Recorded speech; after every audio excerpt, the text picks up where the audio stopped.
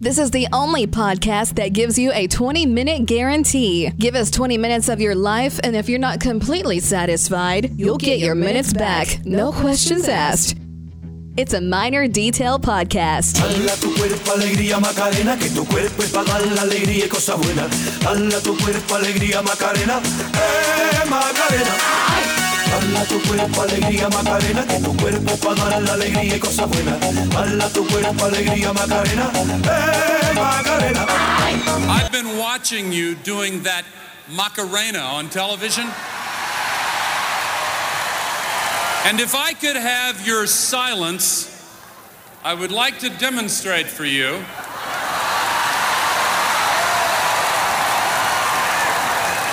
the Al Gore version of the Macarena.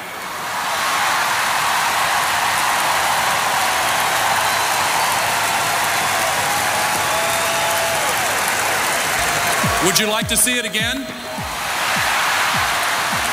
There's Al Gore from the 96 Democratic National Convention demonstrating the Al Gore version of the Macarena.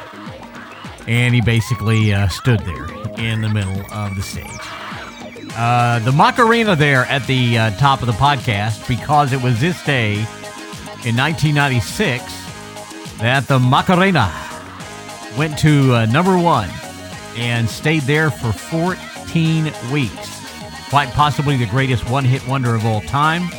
Los Del Rios, the group who originally did the song, but everybody can point to three people for its success.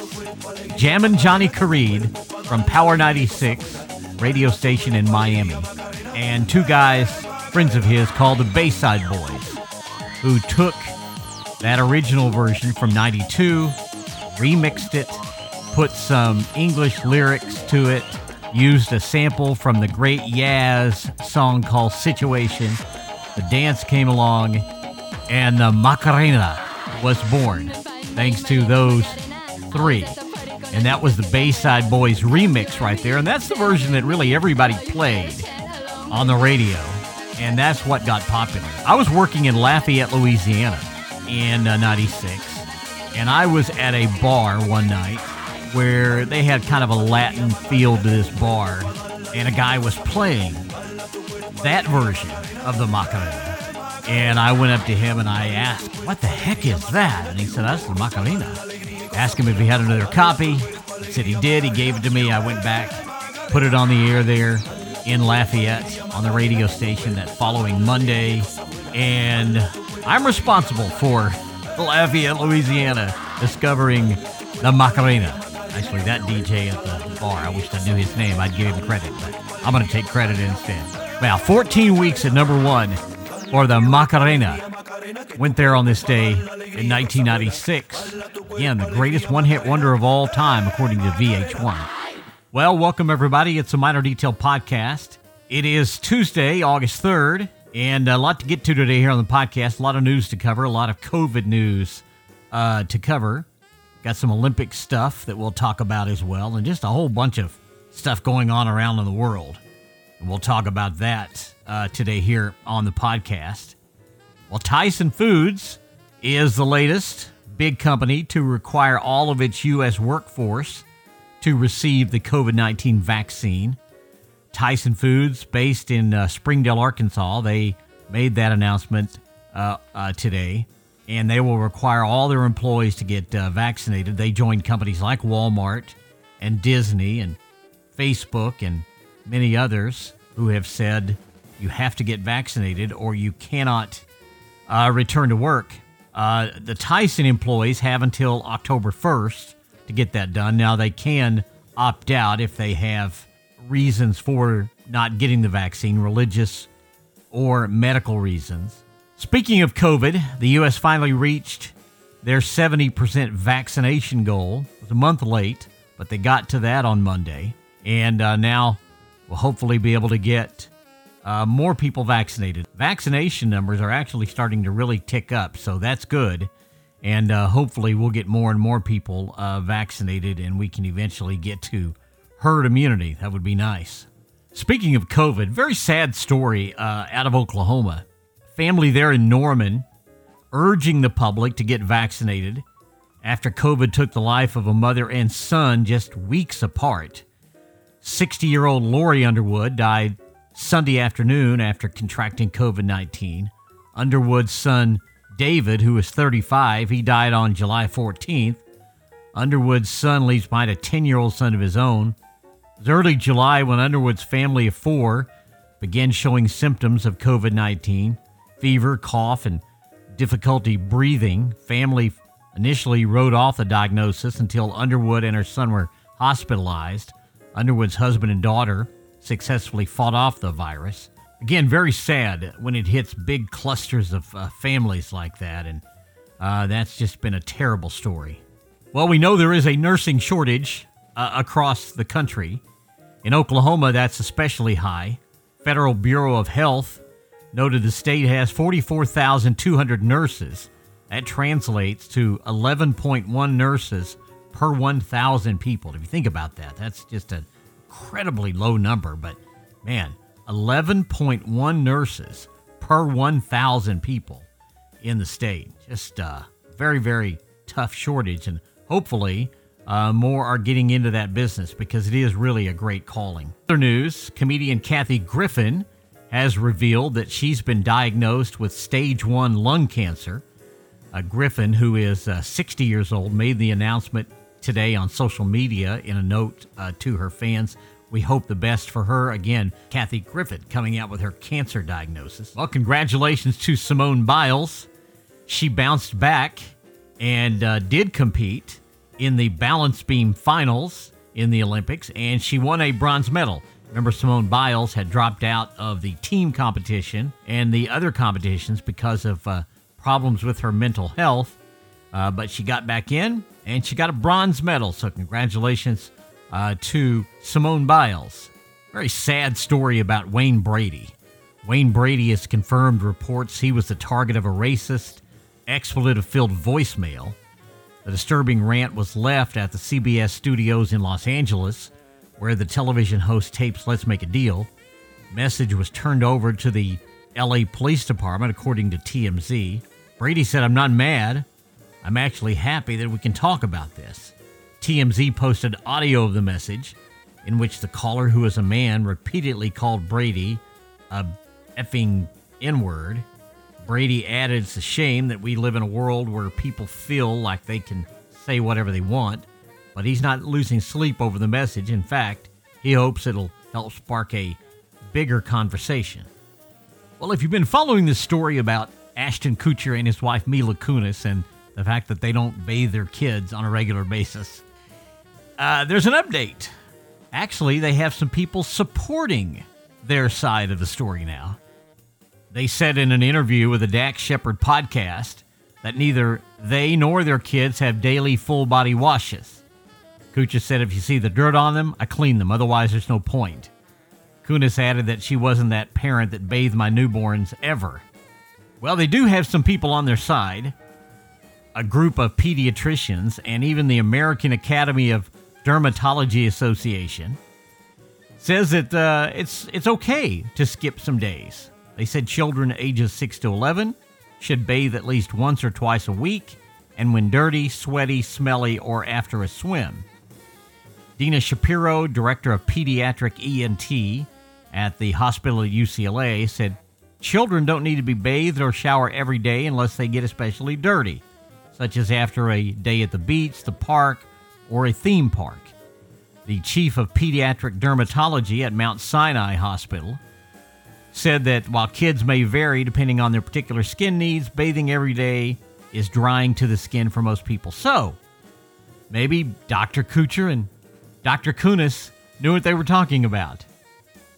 Well, a cat got on the field in Yankee Stadium Monday night, and the crowd began to cheer MVP. That's because nobody could catch the cat. This happened in the 8th inning of the Yankees game on Monday. Small cat made it onto the field, immediately booked it toward the outfield. Cat ran for Orioles left fielder Ryan McKenna before changing direction, settling on the warning track by the bullpen. Some Yankee staffers eventually circled the cat but couldn't grab it. Cat remained on the move for a while, evading security along the way, And again, the crowd started chanting MVP and Let's Go Cat. Historians in baseball who have covered the game for a long time said they think that is the longest that an animal has stayed on the field before it got caught. Unfortunately, the cat was probably a stray, scared out of its mind in the very loud and well-lit confines of Yankee Stadium. It's something we've seen before in both baseball and the New York area over the last few years. But again, they think this is the longest that an animal had ever been on the field before it got caught in any major sporting event. So good for the cat.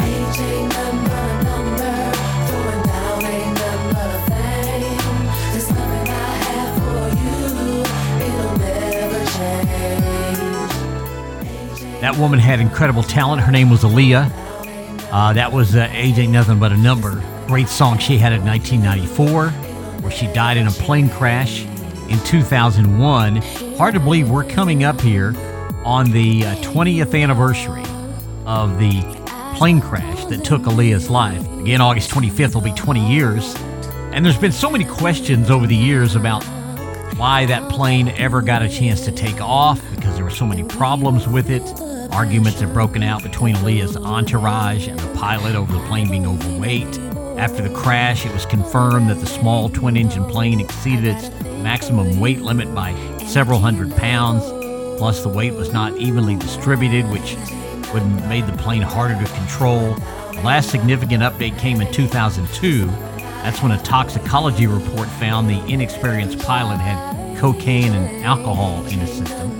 There's a music journalist named Kathy Iandoli who has written a new book getting ready to come out.